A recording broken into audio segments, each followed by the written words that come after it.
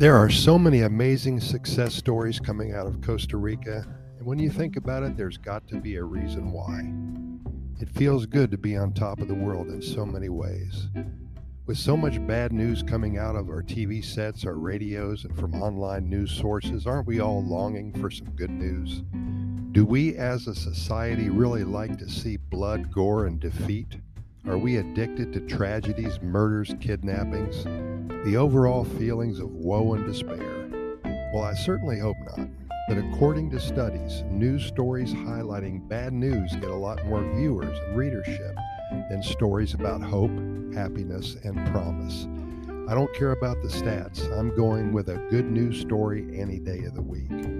So let me share with you an amazing success story regarding Costa Rica.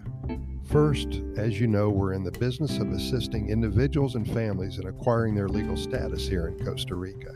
When somebody wants to move, they have a lot of choices in how to proceed. One choice demands that you leave the country every 90 days to re-up your permission to stay here for another 90 days. It's a pain in the butt, to say the least. A better way is to complete the paperwork required to become a legal temporary resident of Costa Rica. After 3 years, you can become a permanent resident. Then you're allowed to stay here forever without having to cross the border, and you're able to start a business and work here legally.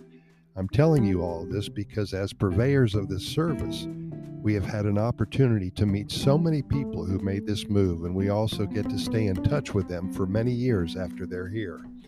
One of the best feelings that we have is when we help somebody become a resident of this country and then perhaps 4 or 5 years later find out that they not only love it here, but they have become successful in a business that they started.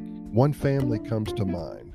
There's 3 of them, the mom, the dad, and the son. They arrived in Costa Rica from North Carolina, if I remember correctly, about 8 or 9 years ago. The boy was only about 7, and none of them knew any Spanish whatsoever. They bought about an acre of land in a little village high atop a mountain range in the southern Pacific zone and started a new life. They built a little house, planted a few rows of veggies, planted about 10 fruit trees, avocado trees, and some jackfruit, I believe, and went along their merry way, enjoying the Pura Vida lifestyle each and every day.